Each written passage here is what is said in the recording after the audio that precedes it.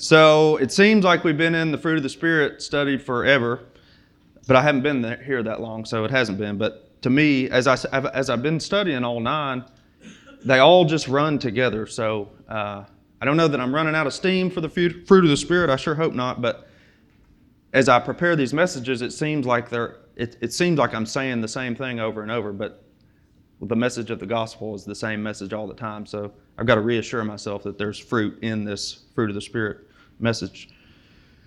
So you all should have this memorized by now. I keep saying that, and I still don't have it memorized word for word. So Galatians chapter 5, verses 22 through 26. But the fruit of the Spirit is love, joy, peace, patience, kindness, goodness, faithfulness, gentleness, and self-control. Against such things there is no law. And those who belong to Christ Jesus have crucified the flesh with its passions and desires. If we live by the Spirit, let us also keep in step with the Spirit. Let us not become conceited, provoking one another, envying one another. Well, I've experienced much kindness this week at Bellevue Baptist as people have sought to serve Heather and I in different ways through moving. Ron and Linda cleaned our entire house with the help of Lauren and a couple other people. And Matt and Sarah brought us a washing machine. We have a washer and a dryer at home, but we have to live at home for a little bit longer. This move has just been a strange thing. So I appreciate that. And John Scott, wherever he is, brought me a dryer out of the what do you call it? The appliance barn.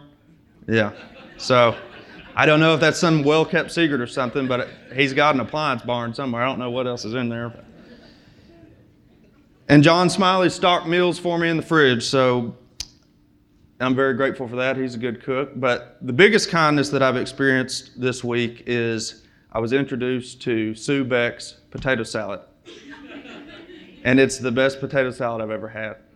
And I don't mean to create division amongst the cooks in the church, but I think maybe a competition is in order so we could find out who's the best potato salad preparer. My dad thinks his potato salad is the best, so where are the cameras at? Dad, if you're watching, you lost.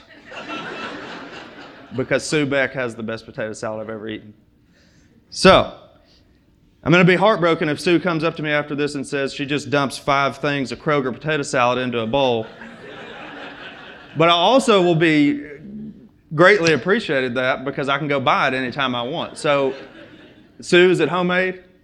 Okay. Well, I know where you live, so. Let's see what else we have on here. But seriously, I'm being silly, but the kindness at Bellevue this week, especially with VBS, there were loads of people in here this week, and the kindness of the kids, I didn't see any nonsense going on. I'm sure it happened somewhere, but I never saw it. But all the leaders were very helpful and kind, and let's just give another hand for everybody that helped with VBS.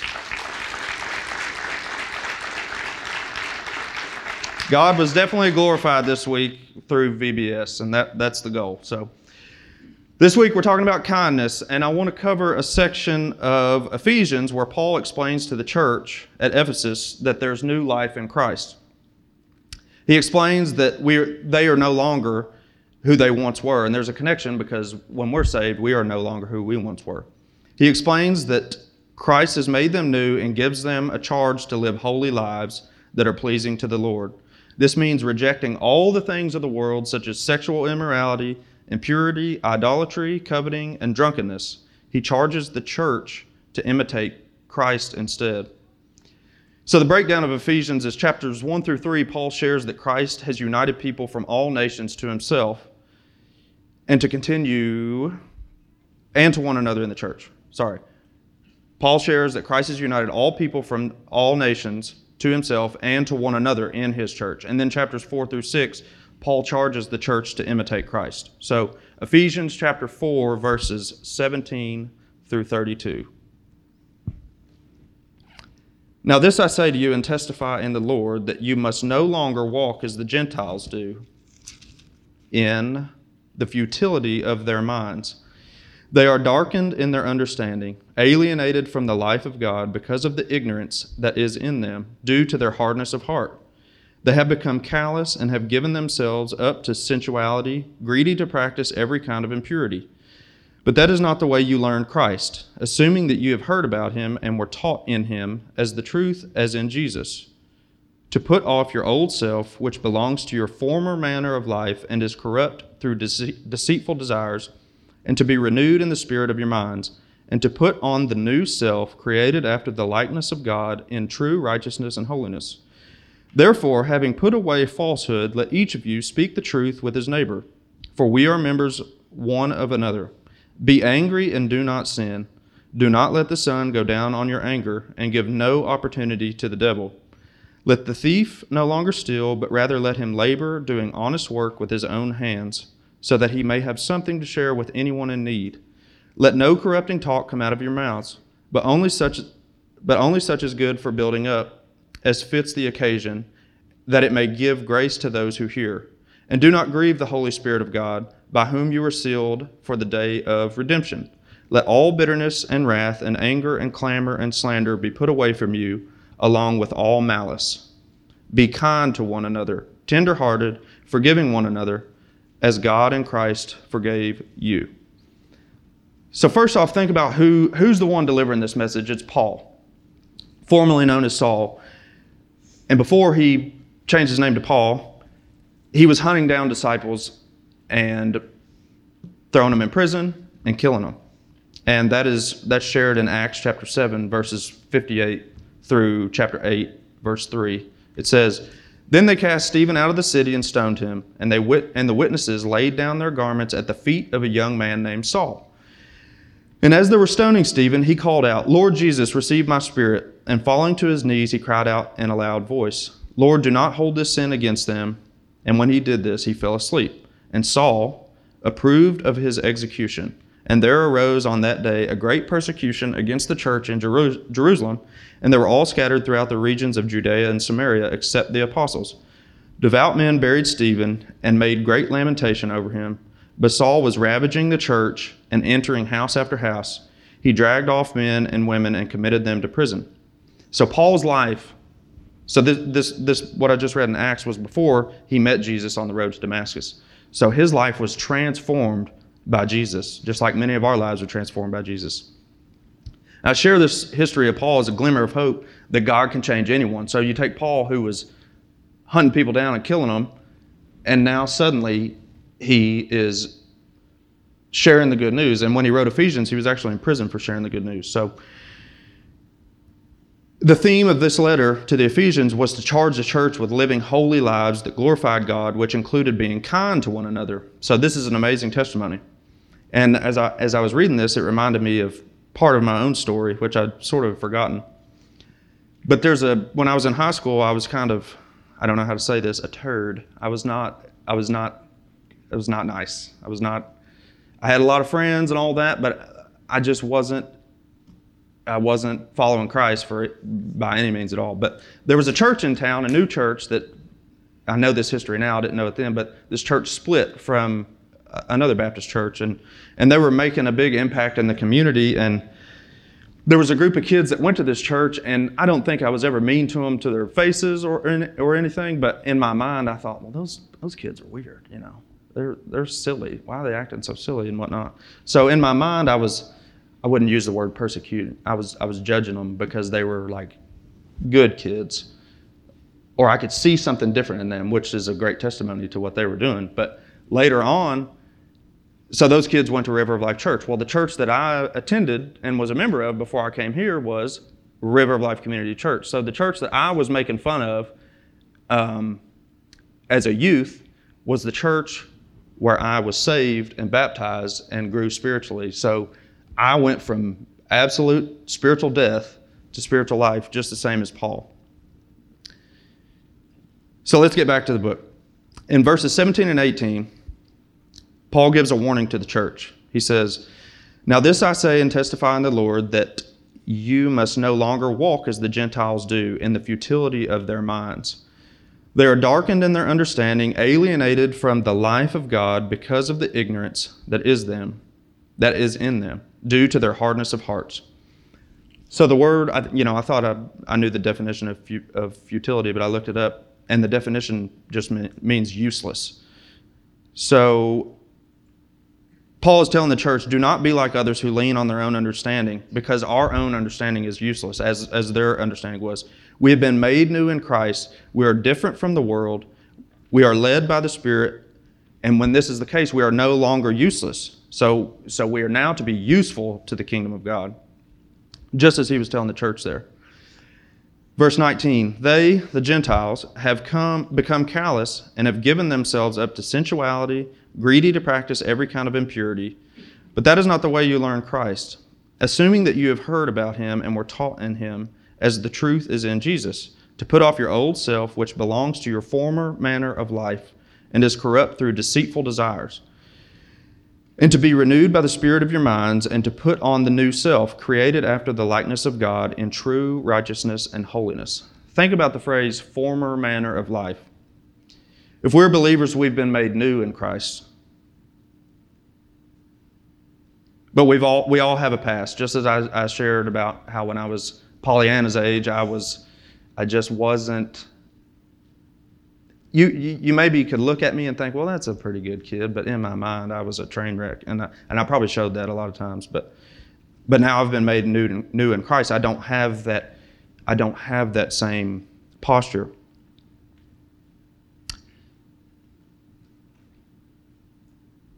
But when we are made new in Christ, we have sin. Unfortunately, sin. Not all sin goes away immediately, so we carry some of that in with us. But this does not mean that we're not walking with Jesus. This means that we must rely on him daily. So we are to take up our cross daily. We must ask him to take away our deceitful desires from our former manner of life. We should no longer desire the things of the world as we once did. And this does not always come easy. But Jesus knows our heart, and if we remain in him, he will continue to make us new. Above all else, we should want to rid ourselves of our former manner of life and cling to Jesus. We should have strong desires for true righteousness and holiness. So this means we are to take off lies and put on truth. Take off theft and put on generosity. Take off gossip and put on encouragement. Take off revenge and put on forgiveness. Take off promiscuity and put on self-control. Take off drunkenness and put on God's Spirit. And take off anger and put on forgiveness and kindness. And one of my favorite preachers says that to continue in our old sin is like wearing a dead man's clothes. So we've been made new, but when we continue to sin in the way that we used to, it's as if we're putting on a dead man's clothes. We don't want to put on a dead man's clothes. We want to put on clothes of righteousness. Verse 25, therefore, having put away falsehood, let each one of you speak the truth with his neighbor. For we are members one of another. Be angry and do not sin. Do not let the sun go down on your anger, and give no opportunity to the devil. Uh-oh. Be angry and do not sin. Who succeeds in that one? Well, we can be angry and not sin. Anger can remain a noun and not become a verb. We don't have to act on our anger. Anger is an emotion. We don't often have the choice whether or not something makes us feel angry on the inside, but we do have the choice not to act on it. So what Paul's saying here, that not all anger is a sin, but believers should not remain angry, as this will only give opportunity to the devil to do evil. So when we become angry, sometimes we let it escape our bodies. Well, what can we do to resolve that? We immediately repent. We're not perfect. We're going to fail. We're going to sin. But we must remember to repent when we do. Verse 29, let no corrupting talk come out of your mouths, but only such as is good for building up, as fits the occasion, that it may give grace to those who hear. So this caused me to Google how many words we speak in a day. I do a lot of Googling when I'm preparing these things. And I realize not all these sources are super reliable, but the Google search on how many words we speak in a day, there was all these debates on, well, women must speak more words than men. And I didn't look very long, but I don't think there's any scientific evidence of that. So let's just say that we speak an average of 10,000 words in a day. What percentage of those words are, I've got some weird faces going on back here. Let's just say we speak 10,000 words in a day. What percentage of those words are building people up and what percentages are tearing people down? So we just have to be cognizant of what we say because our words matter. Our words should be a benefit to others and not a hindrance. Our words should be full of love, joy, peace, patience, kindness, goodness, faithfulness, gentleness, and self-control. Verse 30, and do not grieve the Holy Spirit of God, by whom you were sealed for the day of redemption. Paul is telling us here that it grieves the Holy Spirit when we sin. So Jesus saved us, and when we go on sinning, the Holy Spirit grieves, and we do not want that. The entire charge that Paul's given to the church of Ephesus and to us today is to avoid sinning and pursue righteousness. We cannot be in step with the Spirit and grieving the Spirit at the same time. And our desire should be to be in step with the Spirit and not to be grieving the Spirit. But there will always be times where we fail in this. And when we fail, we must repent. So we say, God, I know I should not have done this. And I just pray that you strip this nonsensical talk from my mouth. So we repent and we carry on the mission of the gospel, knowing that we will still be in sin until Jesus returns. But we can't let sin, we can't remain in the dead man's clothes. Take those off and put on clothes of righteousness. Verse 31, let all bitterness and wrath and anger and clamor and slander be put away from you, along with all malice. It takes a whole lot of kindness and self-control to conquer these things. A whole lot of kindness to take away bitterness and wrath and anger and clamor and slander. And again, I said it when I started, but as I've studied this fruit of the Spirit, which I've studied before, but as I'm preparing this message for kindness, I'm thinking, well, this seems, how am I going to preach on kindness when next week is, what is next week? Goodness. Well, the two things, they sort of go together, right? Well, that's fine. God wants us to be kind and good. We're going to learn about both somehow. And I don't know where I'm going with it next week, but we'll find out. So, I've noticed that all 9 are really, really bundled together. Peace, patience, and self-control go hand in hand. Love, joy, and kindness and goodness are worthwhile grouping. But all 9 complete our walk of faith. And we can't let the temptation of bitterness and anger and slander create destruction in our lives or the lives of other people. Verse 32 says, be kind to one another, tenderhearted, forgiving one another, as God in Christ forgave you. So God in Christ forgave us. Our sins have been forgiven. And in Romans chapter 6, verses 1 through 4, Paul says, what shall we say then? Are we to continue in sin that grace may abound? By no means. How can we who died to sin still live in it? Do you not know that all of us who have been baptized into Christ Jesus were baptized into his death? We were buried, therefore, with him by baptism into death, in order that, just as Christ was raised from the dead by the glory of the Father, we too might walk in newness of life. I love the wisdom of Paul. I find myself reading the New Testament a lot, and I sometimes feel guilty about it because the Old Testament's this thick and the New Testament's this thick, but I gravitate towards the New Testament, and I gravitate towards Paul's writings, because he has a lot of wisdom that's still extremely applicable and will remain applicable forever. He says that we should no longer live as we once did. We have been made a new creation in Christ. We are to walk in the newness of life given to us by our belief that Jesus died, was buried, and resurrected into heaven for our sake. We are to take off our dead man's clothes and to put on clothes of righteousness. We are to stay in step with the Spirit. And when we do these things and live this way, we will have radical sanctification in our lives, and our lives will produce vibrant fruit, such as love, joy, peace, patience, kindness, goodness, faithfulness, gentleness, and self-control. And now every time I say that, I think of the song that these Vasky girls and others teach me, and I didn't grow up in church, so I didn't know the songs. I just had the misfortune of having to memorize the words. But now I know the song. What's the fruit? Watermelon? There was a big debate. It's not coconut. What was it? What was that? It's not a cherry? Okay. Do you want to sing it?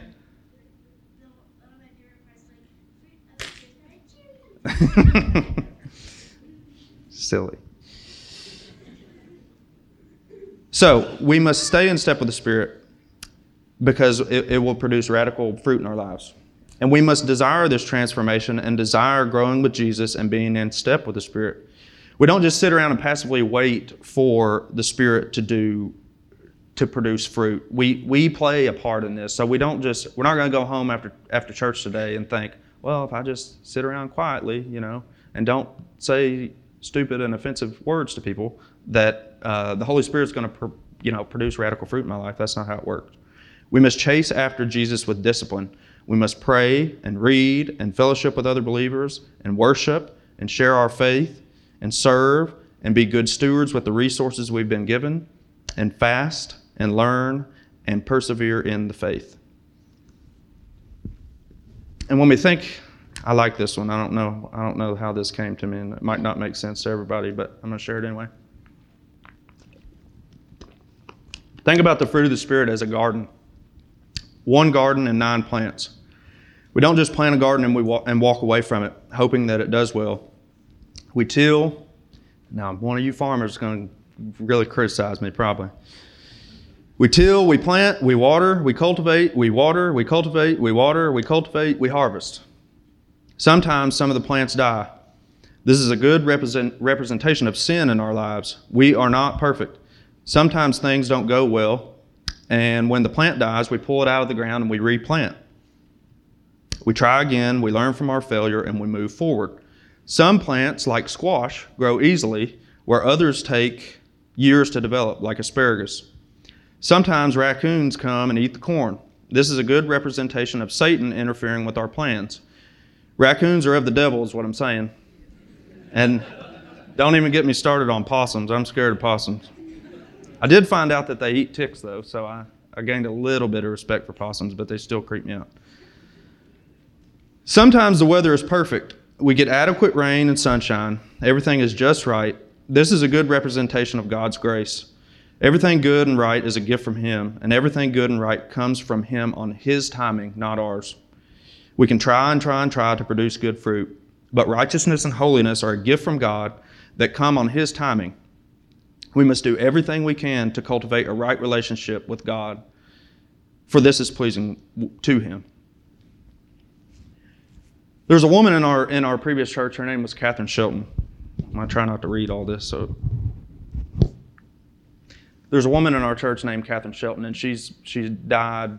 I don't know how long ago she died. 2 years ago, and she was the mother of our pastor. And when I first arrived at that church, she always had a smile on her face, and she was always really kind. And she, many people did this, but she especially, she would seek me out. She knew I was new to church, and she would seek me out and ask me, how's everything going? And she was there to see me be baptized, and she was there long enough. We probably knew each other for 5 years. She got to see me get more involved in church life, and she would just always pursue me and say, how's everything going? What are your thoughts? She was like a grandmother of the faith to me. And every conversation that I had with her name was Catherine Shelton. I don't know if I said that or not, but every conversation that I had with Catherine was impactful. And every conversation, she would say to me, our walk with Jesus is a great adventure, but it's not easy. It's just because we're in relationship with Jesus doesn't mean that our life is going to be super easy. But there was much, much, much fruit in Catherine's life. She was patient and kind and joyful. She had cancer. I don't know how many times she had cancer. More than twice, though. I think she first had cancer when she was around 50. I think she was in her mid-70s when she died. She died from cancer. But she was just joyful. And we were actually in Tanzania. I was there with her daughter. Her daughter was on the trip, and we found out that she had cancer again when we were in Tanzania. So that was just in August of this past year. But this woman just had great peace. You hear testimonies of people, so-and-so had cancer, but she had great peace. She was just at ease with everything. And once she knew that there was nothing that they could do for her, she was good with it. She knew she had all the confidence in the world that she was going to heaven. So why sit around and, that's Catherine, why sit around and suffer when I can just go be with the King? And she was just, out of everybody that I've ever known, she was just, it's hard to look at her. She was just, there was a lot of peace. There was a lot of fruit in her life. Take that picture off there. But I pray that we all have the desire. I'm missing a point here. I'm sharing this story about Catherine because she is one of my heroes of the faith. Lottie Moon took the gospel to China. Annie Armstrong advocated for people, groups all around her. And Catherine Shelton exuded the fruit of the Spirit on a daily basis while on earth walking with Jesus. I need some water.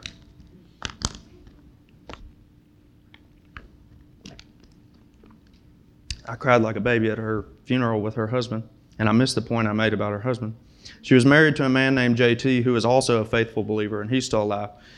But he was full of sarcasm and wit, so I know he was hard to handle. He sort of reminds me of Dale Scott. So I pray that we all have the desire to look more like Jesus, and Catherine was a great example of somebody in my life who really did. And as I get to know you all, I hope to see this. I already see fruit in many of your lives, but I'm excited about new relationships with you all is the point I'm trying to make in that.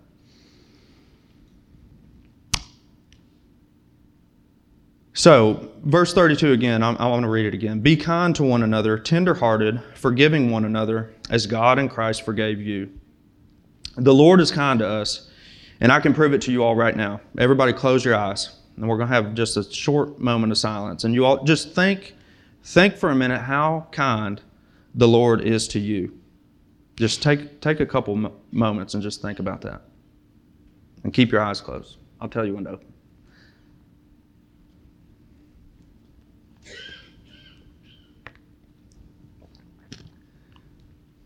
If you're sitting in this room right now, you are still alive. You have breath. The lights are still on in here. The building is still standing. The chair is holding you up. You have clothes on your back, which I am grateful for, and so are the people sitting next to you.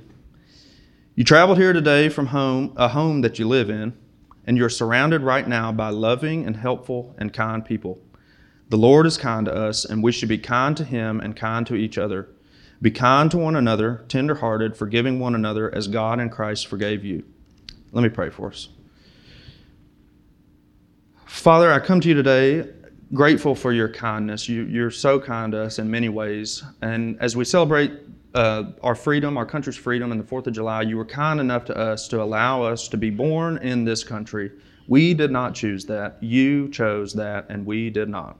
So let us be extremely grateful for the freedom that you have given us to choose for us to be born here. We could have lived anywhere, but you, for whatever reason, your grace is so sufficient that you chose for us to live in this country, and I am so grateful for that. And as we exit this building today, just let us not forget your kindness and just allow us to show just a drop of that kindness to somebody else this week and this month and this year, and just let us remember how kind and good that you are to us. And I just pray that if anybody in here doesn't have a relationship with you, that they come forward today and ask questions and start to learn more about you. And I know there's a couple kids in here that are praying about baptism, and I just pray that your hand be in that and guard the families and allow the families to ask the right questions about these things and pursue the right people to ask questions to. And Lord, I just love you, and I'm so glad you planted me here, and just allow these people to be patient and kind and joyful that I'm here also.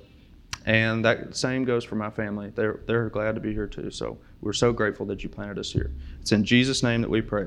Amen.